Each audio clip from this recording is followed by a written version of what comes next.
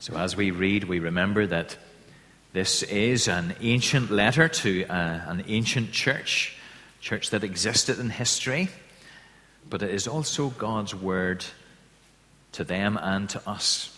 And so we hear God speak to us through his word. 1 Corinthians 6. If any of you has a dispute with another, dare he take it before the ungodly for judgment instead of before the saints? Do you not know that the saints will judge the world? And if you are to judge the world, are you not competent to judge trivial cases? Do you not know that we will judge angels? How much more the things of this life? Therefore, if you have disputes about such matters, appoint as judges even men of little account in the church. I say this to shame you. Is it possible that there's nobody among you wise enough to judge a dispute between believers? But instead, one brother goes to law against another, and this in front of unbelievers. The very fact that you have lawsuits among you means you have been completely defeated already. Why not rather be wronged? Why not rather be cheated? Instead, you yourselves cheat and do wrong, and you do this to your brothers. Do you not know that the wicked will not inherit the kingdom of God? Do not be deceived, neither the sexually immoral, nor idolaters, nor adulterers, nor male prostitutes, nor homosexual offenders, nor thieves, nor the greedy, nor drunkards, nor slanderers, nor swindlers will inherit the kingdom of God. And that is what some of you were. But you were washed, you were sanctified, you were justified in the name of the Lord Jesus Christ and by the Spirit of our God. Amen. We trust that God will bless to us this reading from his word. Well, if you have a Bible handy, let's turn together to 1 Corinthians chapter 6, page 1147.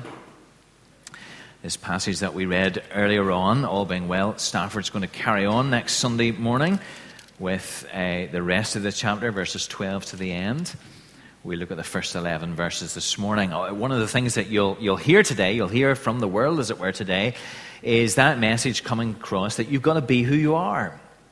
You've got to be true to yourself. And whatever you find yourself to be or decide yourself to be, then the only way that you can really be happy and a person of integrity is to live according to who you are. Of course, one of the big crises in our world today is that people don't know who they are. Questions of identity are very much the questions of this age. And of course, the problem is that when it's up to me to determine who I am, how do I know if I've got it right? There's this deep-seated angst in our society as we struggle with these identity questions. And I was looking up a website just about this, and there were all these steps that you had to take to find out who you were. And then I began to read the comments at the bottom of the page, and they were just heartbreaking. And there were people who were saying, but how do I know who I am? What if I cannot find myself? What if I don't have a dream? Really, comments that betrayed that people were all over the place as far as these questions of identity were concerned.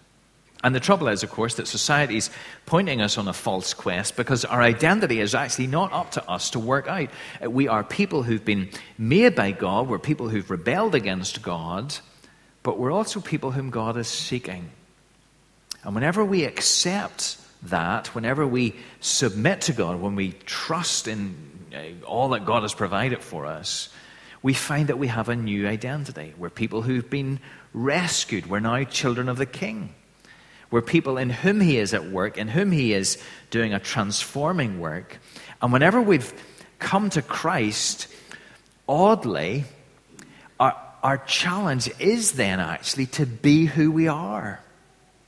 It is to live out the identity, not that we've worked out, but that he has given us, to live out our lives as children of the King. Well, we're turning this morning again to 1 Corinthians. We're looking at the experience of this early church in Corinth, but of course it's also Scripture. And part of what we believe God has determined should be in his word, that he might speak to his people through it. And part of what we see is that the church then fell into a number of problems, and Paul writes to them to address the problems that they had, and he teaches us really, really important things as he does that. We've already seen that one of the big problems for Corinth was that the world had got into the church, as it were. Now, it wasn't an old church, it was a young church. Paul had planted it about 50 A.D. He had then moved on inside a couple of years, and about 55 A.D., about 5 years later, he gets all this information through from them, and he writes back to try and help them.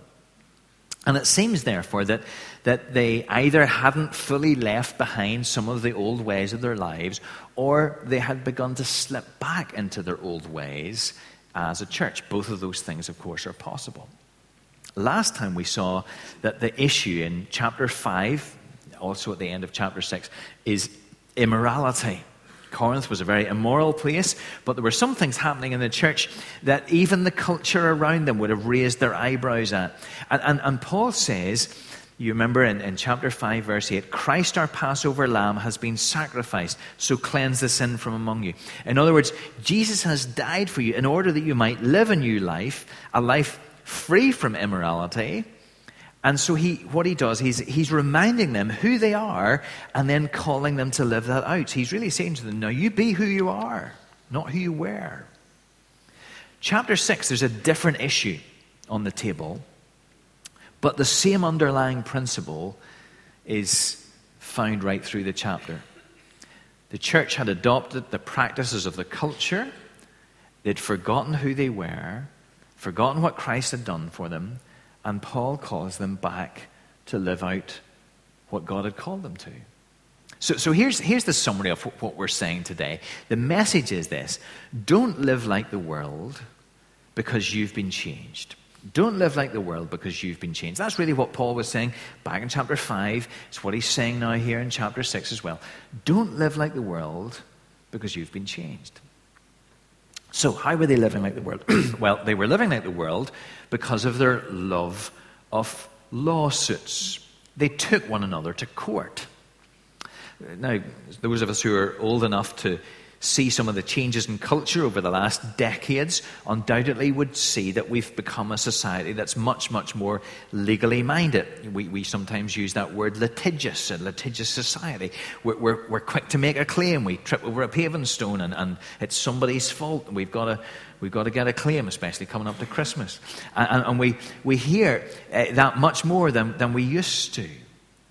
But that was even more the case in ancient Greece. People were always taking people to court in that culture. And it got to the stage where the law courts were a sort of a form of entertainment. A bit like shopping is for us. Sort of things that people did just to entertain themselves, as it were.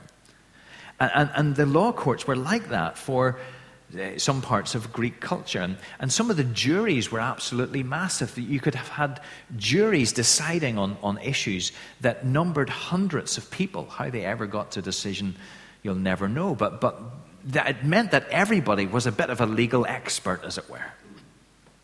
And the trouble is that the culture of the world around them carried over into the culture of the church.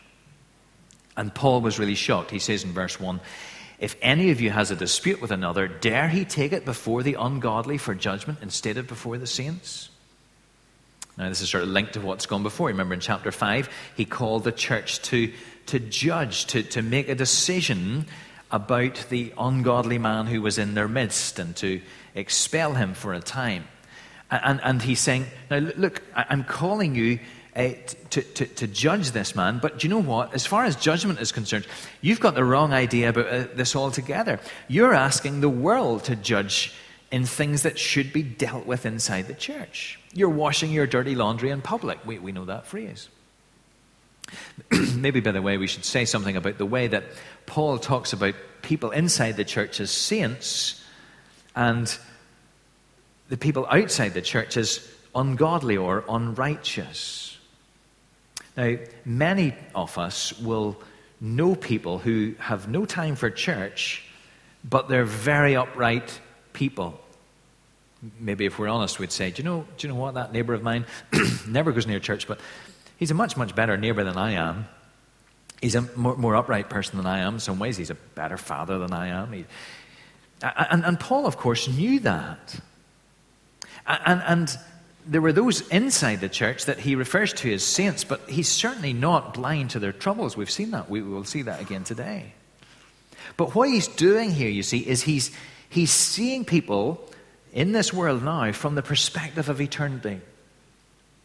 And from the perspective of eternity, well, people have either been brought to God's side and they're saints set apart for God himself, or they are distant from God and therefore lack the righteousness that only God can give. So Paul is viewing all people on earth through that sort of eternal perspective, that lens. And ultimately, that's what matters, either saints or unrighteous. That's how he sees it. And what he's saying is, why are the saints getting the unrighteous to settle their disputes? He reminds them and us, if we're here today as believers, he reminds us of our future. One day, at the last judgment, the saints, Christians, will judge the world. We will take part in the judgment that Jesus brings. We've seen that in Revelation.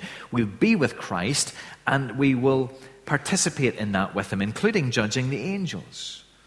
So if we're going to be doing that, and judging even those who were in the Supreme Court of Corinth at the time, can't we find some people within the church to sort out a few legal squabbles?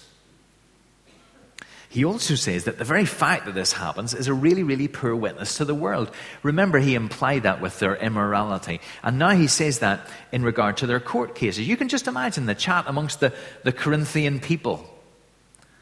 Those Christians, they would have said, talking about loving one another, but you know what? You want to see them in court, they don't hold back there. If that's Christianity, I don't want anything to do with it. Well, you can just imagine, can't you? Paul says you'd be far better off to let yourself be defrauded than to allow the gospel to be dishonored in that regard.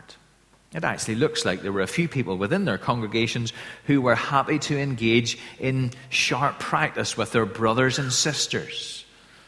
And even then, Paul says, look, it would be better to lose out, to lose a few pounds, so long as the reputation of the gospel wasn't sullied. Rather than do that, you see, they should sort those things out among themselves. Find someone to help you settle this inside the church, he says. Now, we probably need to put in a few caveats. It looks like the things that Paul is talking about here particularly relate to money and property. You see that reference to being defrauded in verse 7. So it's probably not every legal situation that is in mind. Elsewhere, it's clear that Paul uses the courts to establish, for example, freedom of worship for the church. He also makes reference to decisions of divorce courts and so on. So that it's not as if he's separating himself entirely from the legal culture of the day. But in these particular matters, of fraud especially, Christians ought to be able to sort that stuff out themselves. I was hearing just this week actually of how our conciliation service has done that within our church. We have one of the things that we're able to do together is we've trained up a number of people who, when there's a dispute arises within a church, can be called in to help settle it. And someone had come in and had sat down with two parties who were at loggerheads, who had a different understanding of an issue. They worked it through, and they very successfully came to a common outcome that both parties were happy with. That sort of thing's a direct outworking of what Paul says here. So that was the problem that the Corinthians were facing. This sort of, I'll see you in court attitude. And Paul says, do you know what? Whenever you do that, you're just living like the world. Sort it out yourselves. Don't live like the world, he says, for you've been changed. So what about the change? This is what he goes on to talk about. Look at verses 9 to 11. This is just great. Or don't you know that the unrighteous will not inherit the kingdom of God? Do not be deceived, neither the sexually immoral, nor idolaters, nor adulterers, nor men who practice homosexuality, nor thieves, nor the greedy, nor drunkards, nor revilers, nor swindlers will inherit the kingdom of God. And such were some of you. But you were washed, you were sanctified, you were justified in the name of the Lord Jesus Christ by the Spirit of our God. So here's Paul again listing typical behaviors of those who do not know God. It's the same list that he gives back in chapter 5, verse 11, with a couple of exceptions. He adds in a couple of additional things to the list, mostly to do with morality questions. First word that is translated adulterer, and then actually two words that refer to homosexuality. Most of our translations just put in one word here. Now, just when we're talking about when homosexuality is mentioned here, you can understand that this little passage has become a very important text in some of the big moral discussions that are going on between the church and the world at this time. And I was thinking about this and thinking that we probably need to look at this a little bit more closely so that we're up to speed with it again. It's a while since we've looked at that, and so perhaps some of these evening services will take a little bit of time and we'll look at this a little bit more closely.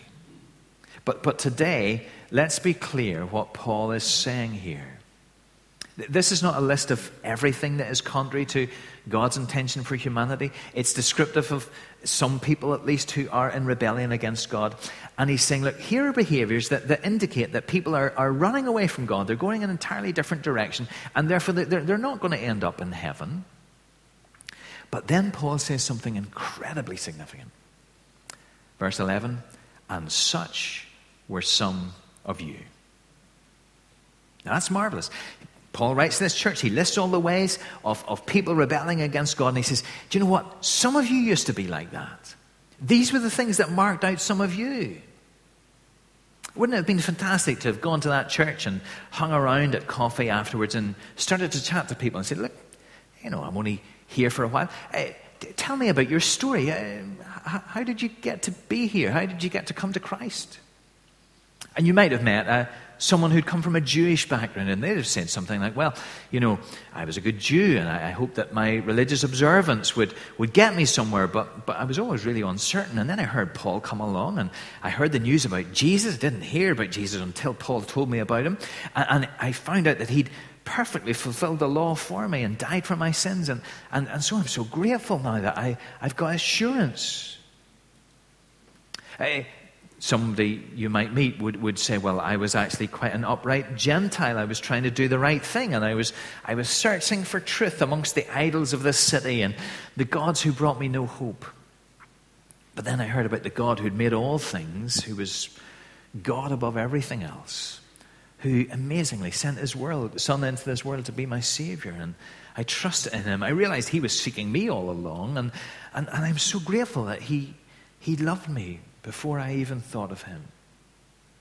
But then there would have been some people, according to Paul here, there would have been some people who would have said, hey, my story is really shocking. I didn't see it at the time. I didn't really think all that much about what I was doing, but my life was marked by all sorts of immorality. I was into all sorts of stuff. Or my life was marked by all sorts of thieving and deceit. Or I was constantly unfaithful to my wife. And then I heard about this God who is pure, and I began to see that I was so unlike him. And I knew that I was a sinner, and as I heard about this God, I heard about his giving of his son Jesus to die for my sin, and I'm so grateful. You see, there would have been people, Paul says, there were people from these backgrounds, and this is what they'd been saved out of. And such were some of you, he says. Now, we shouldn't be surprised by this, because this is what God does. He rescues people. And if God's at work, he's going to be rescuing people from all sorts of backgrounds, including those who look like they are a million miles away from Christ. Don't we say that sometime? We talk about someone and we say, well, they're nearly a Christian. Not take much to get them over the edge. Well, I'll tell you what it takes. It takes a miracle. And somebody who looks as if they're miles away, what does it take for them? It takes a miracle. And Paul says there were people who looked as if they were miles away from Christ, and God worked a miracle in their hearts. So you think of the society that we're in today, and you know that there are some people, and we think they'll never come to Christ. People that are maybe marked by some of the things that Paul describes here, and we've little hope for them. And look at what God does. And such were some of you. Now, maybe some of you are thinking about people in your workplace, or people in your social circle, or people in your family. Hold on to this word that speaks about the transforming power of the gospel. And such were some of you. See, there would have been all these stories of transformation, all these testimonies. Paul actually here sort of gives their testimony for them. He gives them from a different perspective. Verse 11, but you were washed, you were sanctified, you were justified in the name of the Lord Jesus Christ and by the Spirit of our God. He describes three things that happened to them. They're all in the past tense, the aorist tense actually, to indicate something once for all that had happened to them. They were washed. We sometimes talk about being washed in the blood of the Lamb. Some of you grew up singing an old hymn, which almost needs to have a health warning now. It's so sort of graphic. There is a fountain filled with blood drawn from Emmanuel's veins, and sinners plunged beneath the flood lose all their guilty stains. It's an interesting picture, isn't it? But it's a biblical picture. It's a picture full of biblical truth, that as we have Christ's death applied to us, we are clean. He's washed us. You were sanctified, Paul says. Now, we're more used to talking about sanctification as a process, becoming more like Jesus from the time that we trust Christ to the time that we go to be with Christ. But sometimes, as here, sanctification is talked about, being sanctified, is being talked about as setting us apart for God. There were elements of things in the temple, for example, that were talked about as being sanctified. They were set apart for God. And that's what's happened to these people. God says, I'm going to take him or her, and they're going to be mine forever. You were sanctified. You were justified as a legal term. It's a not guilty verdict. It's on the basis of what God has done. He declares sinners like me and you to be accepted and to be in the right. We sometimes remember it by saying, just as if I'd never sinned. God treats us just as if I'd never sinned. That's helpful, but it's only half of it, because also then Jesus' perfect record is transferred over to our account. So you think about that. Jesus, here we are, we're in God's debt. God wipes away our debt, and then he puts all of Jesus' resources into our account. How amazing. You were washed, you were sanctified, you were justified. That's not the order we usually think of those things in. But you see what Paul is saying. He's saying, remember what God has done for you. There you were, living lives far away from God. God just stepped in. He declared you right. He forgave your sin. He made you his own. Look at what he has done. Now, brothers and sisters, he says, live in the light of what has happened to you. Don't live like the world, because you've been changed. Don't live like the people of Corinth. Don't turn a blind eye to immorality and engage in endless court appearances over a few pounds. Remember who you are. Remember the people that God has made you. Remember what's ahead for you. Remember what you've been saved from and you've left behind. Don't live like the world, because God has changed you. That's what the passage is saying. A couple of questions just as we finish. First question is this: has God changed you? Has God changed you? John texted me last night, speaking at Portadown College's SU weekend. Young person gave his life to the Lord Jesus Christ last night. Fantastic. And there he was, that young person. Don't know anything about him, don't know his name or anything, but there he was, away at an SU weekend, in the midst of a crowd of Christians. But until last night, God hadn't changed him. He hadn't come to faith. Maybe you're here today. You're in the midst of a crowd of Christians. And until today, you've not been changed. Has God changed you? If not, then ask him, call on him. It is critical. Do you see the change that's described here? If he has, then here's another question. Have we realized what God has done for us? Is this where our thoughts go? I'm forgiven. I'm right in God's eyes. I'm his forever. Have you realized what God has done for you? And then I guess the third question is, are you living in the light of that? Are there areas in your life where you're just going with the flow because that's what everybody else does? Things that come to your mind now as you begin to think about that, reactions and attitudes and practices. Remember who you are. You've been brought to Christ's side. Now live out what he has worked in your heart. Let's pray together.